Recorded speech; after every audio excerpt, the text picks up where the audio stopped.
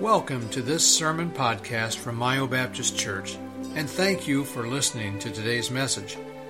We pray that God's Word will be an encouragement to you and a reminder that the Bible has all the answers to living a successful and fulfilled life.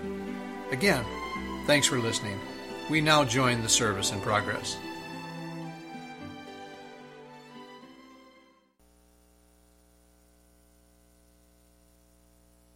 Joshua chapter 19, subtitle, Joshua, a model of humility.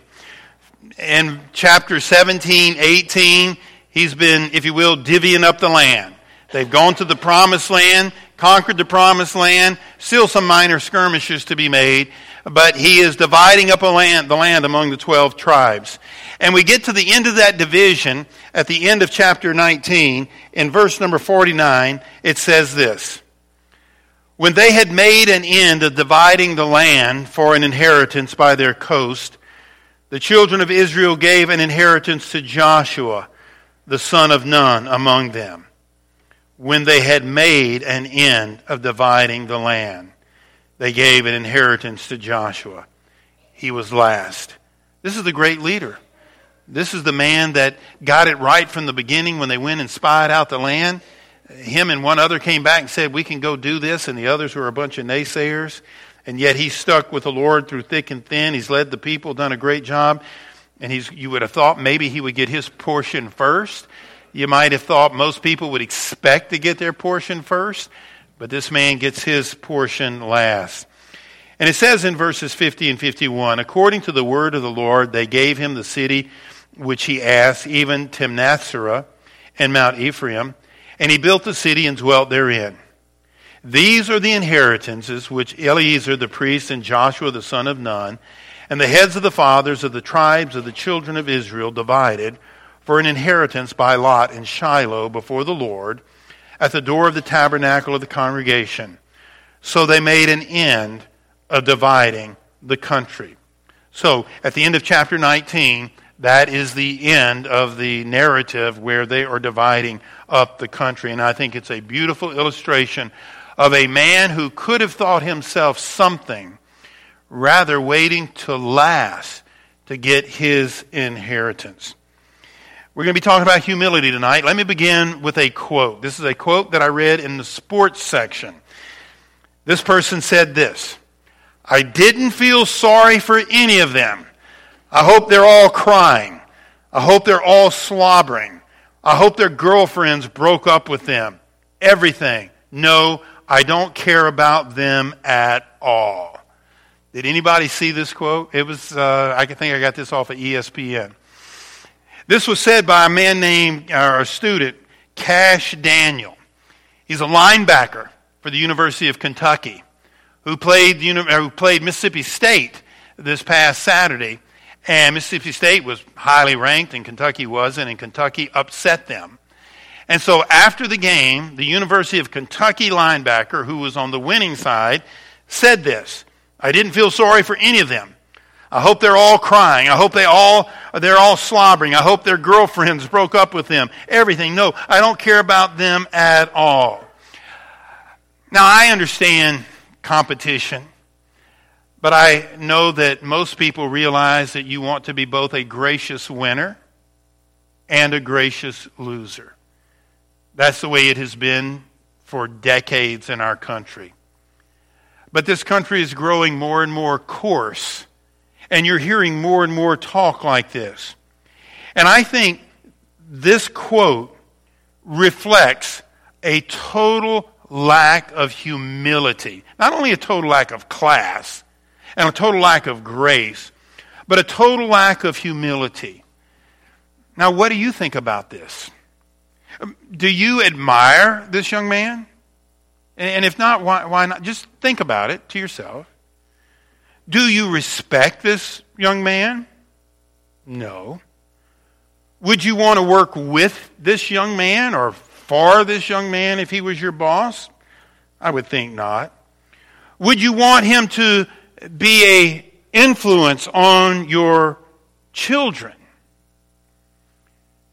There's a reason the Lord promotes humility. and there's problems when people lack it. There is nothing for the sensible person. There is nothing here in this young man's statement that makes you feel good about him. Now, compare that to Joshua. As the leader of Israel, he gets his inheritance of the promised land last. Again, look just at verse number 49 this time. When they had made an end of dividing the land for an inheritance by their coast, the children of Israel gave an inheritance to Joshua, the son of Nun, among them. And all indications are he was quite patient. He was quite content. And it doesn't say it, but knowing the character of this man, I would think he was quite thankful for the land that he got. Now, what do you think of that young man? What do you think of him? Do you admire him, Joshua? Do you respect him? Yes. You see, whatever God says is good is good. And we know what is good because God has said it. And we know what is bad because God says it. We know that the attitude and the words of that linebacker, we just know that it's bad. And even some lost people know that it's bad, but we know why it's bad. Anything that reflects God's character, God's word is good, and anything that is contrary to God's character, God's word is bad. So even some people in the world would know it's bad, but they don't know why it's bad. We know why that's bad. Because that does not, that pride, that arrogance, that anger does not reflect the word of God. It does not reflect the character of God. But back to Joshua, the fact that he waited till last, it's like, wow, that's good. You admire him. You respect him. Would you want to work for a guy like Joshua or work with a person like Joshua? Yes, you would. Would you want him to influence your children? Absolutely. It really isn't surprising that there seem to be more and more people who don't see the value and the importance in humility. More and more people think that it's okay, it's even good to assert yourself, to pull down on the guy above you and trash him and kick those down below you and deny them what you want for yourself. This isn't anything new, this propensity for pride and this disdain for humility. There was a famous Scottish philosopher that lived in the 1700s, mind you. His name was David Hume, Scottish philosopher. And he addressed this issue of humility. And by the way, as you might expect here, he was an atheist. So he's not going to think right. And let me share with you some quotes from this man. This is a Scottish philosopher, atheist. He says, and I quote, celibacy, fasting, penance. Now he's referring to Catholics, but Catholic priests in particular. But he's talking about humility in general, and you will see that. Celibacy, fasting, penance, mortification, self-denial, humility, silence, solitude, and the whole train of monkish virtues. For what reason are they everywhere rejected by men of sense? Okay, are you following him here? He's talking about, let's forget about the celibacy part and penance and all of that. Let's just talk about self-denial, humility, those aspects that he is including here. He says, men of sense, he says, reject that idea of humility. But because they serve to no manner of purpose, neither advance a man's fortune in the world, nor render him a more valuable member of society, neither qualify him for the entertainment of company, nor increase his power of self-enjoyment. I mean, he's attacking the idea of modesty, of humility. He is condemning it. And I would expect worldly people to do just that. Why would they think otherwise? He also said, we justly, therefore, transfer them, the idea of humility, modesty, transfer them to the opposite column and place them in the catalog of vices. He says these aren't virtues, being humble. He says these are vices.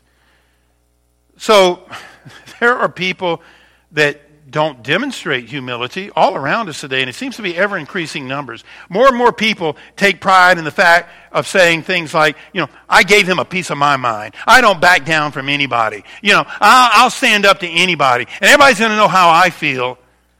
We're seeing and hearing more and more of that. The total lack of humility.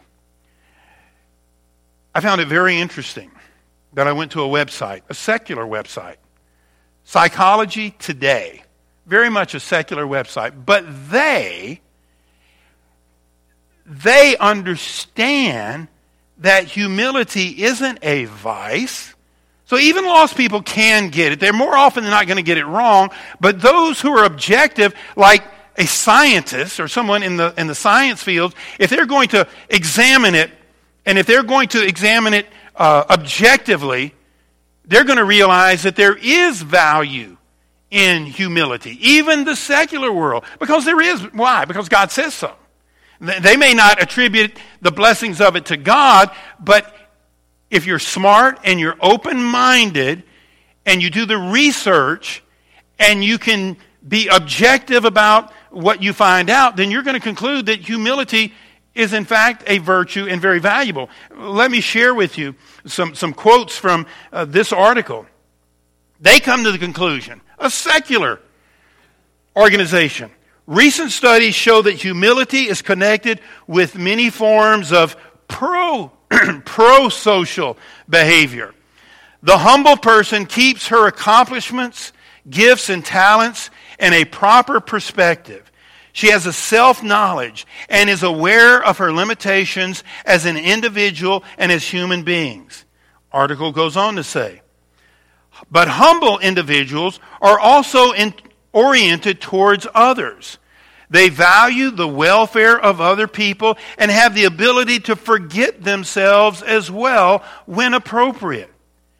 Interestingly, the empirical research, now this is where it's different than Hume. Hume just, as a philosopher, says, I don't see any value in humility. These folks, being scientists of sorts, do the research and they find out, well, personally, we might not see any value to humility, but the research indicates otherwise. Interestingly, the empirical research on humility shows that this trait has great, this is their terminology, great value. Humility has been linked with better academic performance, job performance, and excellence in leadership. They go on to say, humble people have better social relationships, avoid deception in their social interactions, and they tend to be forgiving, grateful, and cooperative. A recent set of studies, see, they're studying it, also show that humility is a consistent predictor of generosity. They go on to say, humility can advance one's fortune in the world, as it is a distinguishing trait of CEOs of successful organizations. The connection between humility and generosity shows that it does render one a more valuable member of society. And then lastly, from this article, given its appropriateness for us as limited and fallible human beings, almost sounds spiritual there, and its value for both individual flourishing and social welfare, humility, they say, is a trait worth cultivating. Why does Psychology Today get it right? Because they are recognizing the truth of a very important biblical, scriptural principle. If there's one thing that Scripture teaches, it is humility. And a lot of people will teach you, a lot of theologians believe, that it is the basis and the bedrock for all other virtues. You start with humility, because if you lack humility, you will never develop all the other biblical virtues. The Bible teaches this. James 4:6. But he giveth more grace, wherefore he saith, God resisteth the proud, and giveth grace to who? Well, it's not the proud.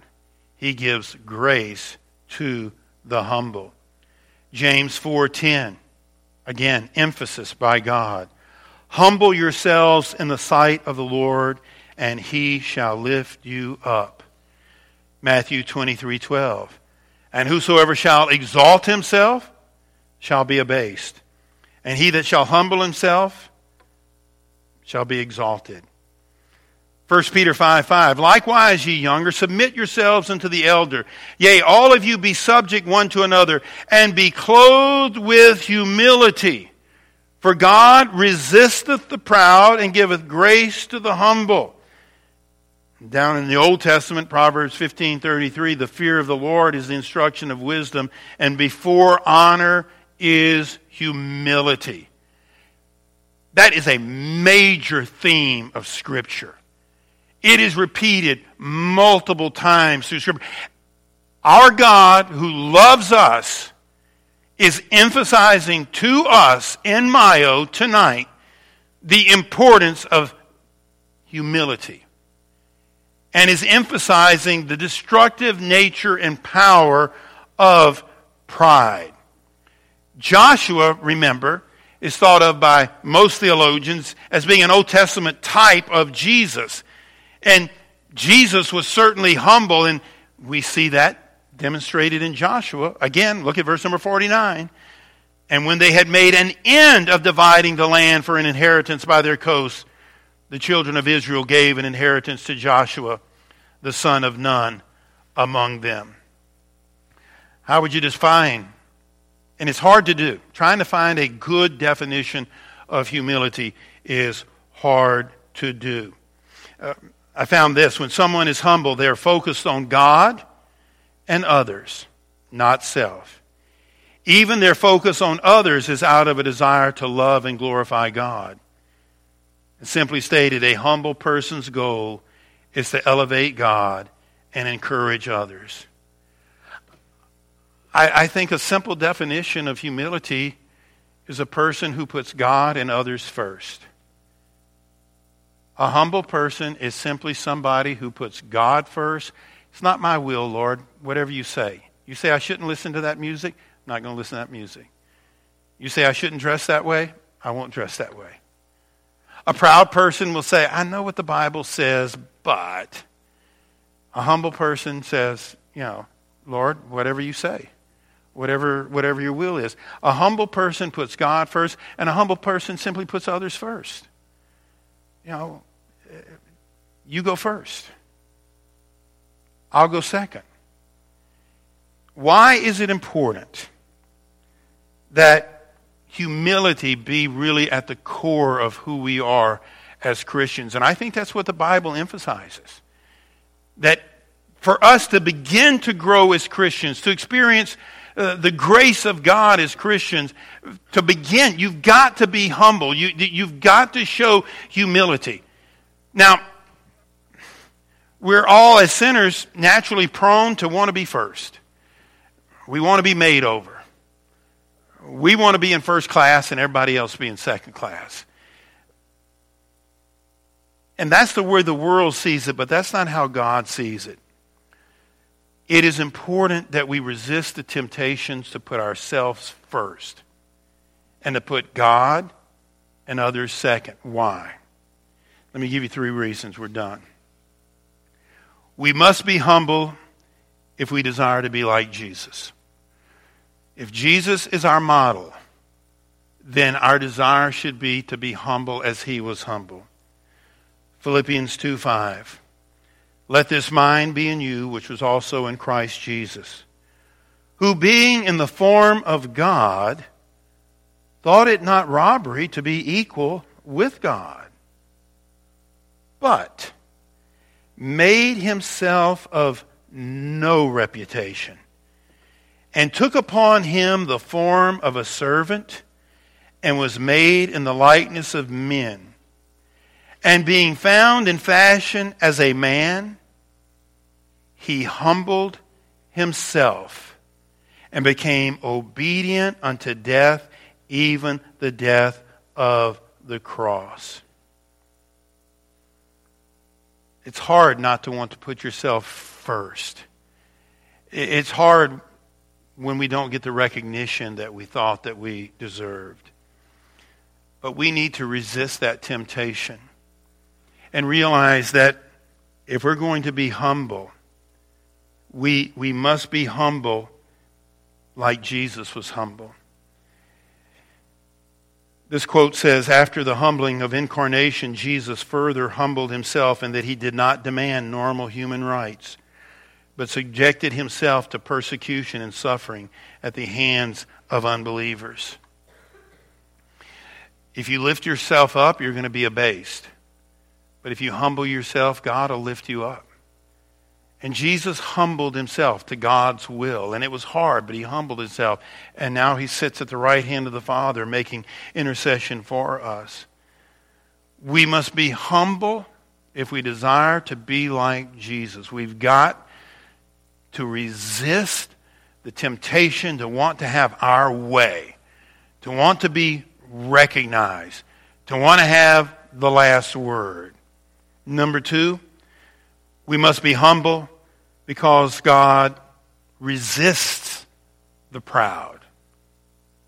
James 4:6, but he giveth more grace, wherefore he saith, God resisteth the proud, but giveth grace unto the humble. Of everything we're saying tonight, I think this point number 2 is the most important. We have to realize that when we are proud, God's going to resist us. I don't know about you, but life is hard enough as it is when you're in the center of God's will. The idea of telling God, I don't feel like it, I'm not going to do it, people are going to laugh at me, that's just pride. God's going to resist you. And how many times have we seen life get really hard for people who just resist God? No, I'm not going to listen to the Bible. I'm not going to read the Bible. I'm not going to listen to the pastor. I'm going to find fault with the Bible. I don't even know if that's true. And the pastor, don't care for him. My wife, my husband, they just nag me. I'm going to do what I want to do. And watch, invariably, they get more and more miserable. And especially if they're just a backslidden child of God. He resists the proud. He can make life miserable. And I go out into the laboratory of life and I look at those folks who claim to be Christians, and yet I don't need to go to church. And if my wife doesn't like me, well, that's just too bad.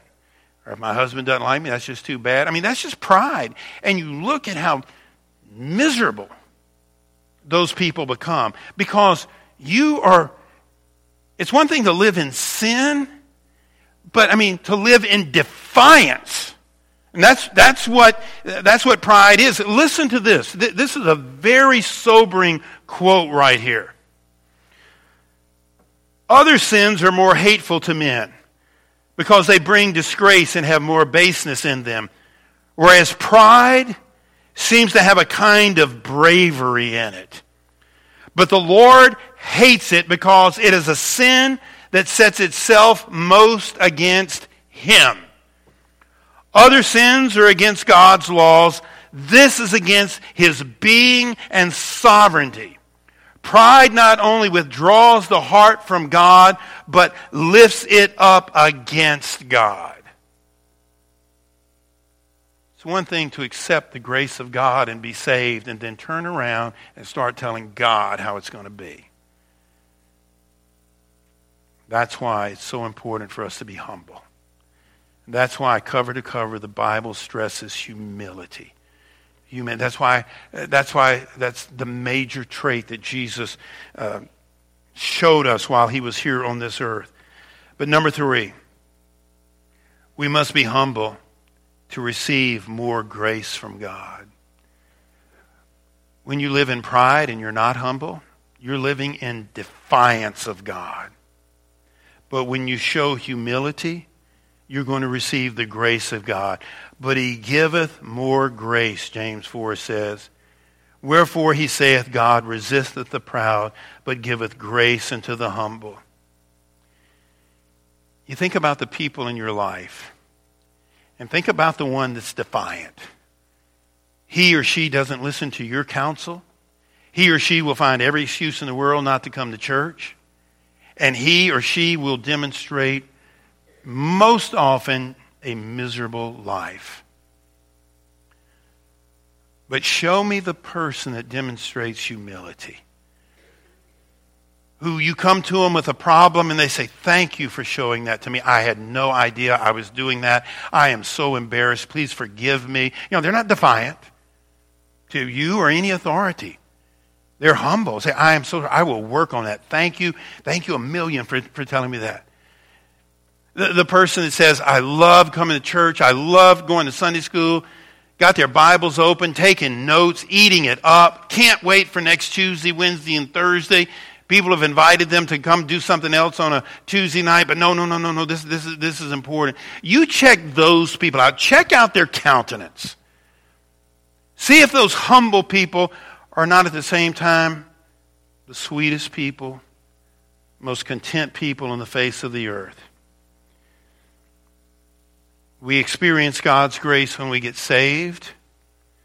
We get more of God's grace when we are humble. Humility in a Christian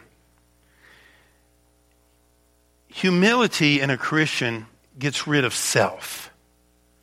Self rises, it exposes itself in pride. Humility empties yourself of pride and it fills you. It creates a vacuum, and that vacuum then is filled with the grace of God. If you're just eaten up inside, or someone you know is eaten up inside with pride, I'm going to do it my way, and it's my way or the highway, they're just filled with self. A humble person empties themselves of self, and they are therefore filled with God's grace. And just look around the laboratory of life at those humble people, and most often than not, they're the ones with the greatest peace, the greatest joy. They don't have to be first. They don't have to be recognized. They don't have to have certain conditions laid down before they participate. Sure, I'll be there. Sure, I'll show up. Here's a great quote. The humble, deeply conscious of their sinfulness and need, gladly acknowledge their dependence on God and rest in His all-sufficiency. Like empty vessels, they are ready to receive His grace. And His help goes far beyond anything they deserve or can rightly expect. And as a result, you get God's grace. God's grace is simply His favor. Favor when it comes to making hard decisions. Favor that comes in handling trials. Favor that comes in helping you avoid mistakes. Favor that comes in helping you conquer temptations. Humility is the bedrock, as so many theologians say, of all other virtues. If you lack humility, if you're not putting God first and if you're not putting others first, you're going to be a miserable individual. So the question, as we close tonight, very basic question. Okay, we tend to, as human beings, want to be filled with pride. We know that because the Lord says so much about humility. If it was easy, He would just mention it one time, be humble. Okay, we got it. But no, He's mentioning it over and over again. Why? Because it's a real problem with people. So how can we develop humility?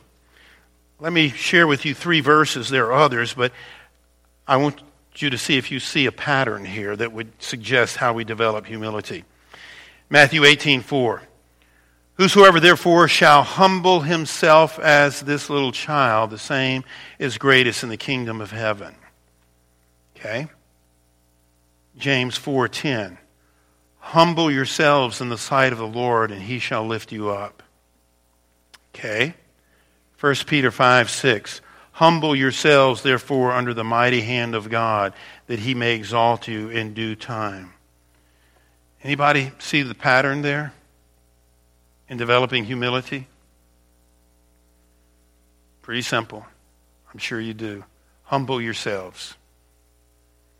Humble yourselves. Make it happen. That's what it says. Whoso therefore shall humble himself. James 4:10. Humble yourselves. 1 Peter 5:6, humble yourselves. Hearing a message on this simply means we do that. How do you do that? Well, I think it's pretty simple, because that's basically the instructions right there. I think it just common sense would break it down into three things. Anybody that's been a Christian for any length of time. Number one, acknowledge your propensity for pride. Just acknowledge your propensity for pride. That you struggle in that area. That you get your feelings hurt real easy when people don't do things your way and on your timetable and according to your plans. And if you're not recognized, you're not going back, recognize your propensity for pride. Number two, ask God to forgive you of your pride. You can't change what you won't acknowledge. So number one, you have to acknowledge it. That you have this propensity. So number two, you ask God to forgive you of your pride. And say, Lord, forgive me. I get upset too easily when my feelings get hurt, things don't go my way, and I'm always blaming other people or this, that, and the other. And then number three, act to put God and others first and yourself last. Start living it. Start living what you know you're supposed to do. Put God first. If God's word says this is the way you ought to dress, then you're going to dress that way. It don't matter whether other people understand it, whether other people laugh at you or not. You know, when God says be modest, you're going to be modest. Doesn't matter what the trends are. Doesn't matter what everything else is wearing. If you do anything other than what he says, you are acting in pride. I know better. You're acting in willful defiance. And remember, life can get really hard. Act to put God and others first. Be happy to be the last one in line. I mean, when you see a line forming, usually it shows human nature. Everybody's rushing to be first. Everybody's rushing, and the ones that are at the front, they're tussling about who's first, and they're all aggravated and whatever. Whereas the humble person just walks at the back line and says, I'm good, right here. The others up there are fighting, and that's what their life is all about, tension and whatever. It's all pride. And the one in the back is saying, well, I'll get in, but I don't have to be first. Be willing to be last in line. Be willing to clean up when everybody else leaves. Let the others, this is a hard one, fellas. This is a hard one. Let others get the dessert first. You can do it. You can do it. May take the grace of God, but you can do it. Just simple things like that. Just start living humility. Putting others first. Putting God first.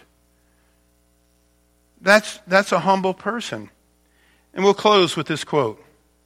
And this is referring back to a degree to Sunday afternoon, talking about Jesus. True humility is not thinking less of yourself. It is thinking of yourself less. To say, oh, poor me, I'm just a humble, meek spirit. I'm just a wallflower. I don't want anybody to notice me. Well, guess what? You're calling attention to yourself. That's pride. So this really sums it up pretty well, this quote. True humility is not thinking less of yourself. It is thinking of yourself less. And because of our human nature, that's something that can be challenging for us. But we need to know that God resisteth the proud, but giveth grace to the humble. Thank you for listening to today's message. We hope that the service was a blessing to you and that you were encouraged by God's Word. If you have any questions about Mile Baptist Church, please contact us anytime. You can find contact information on our website at miobaptistchurch.com. Thanks for listening.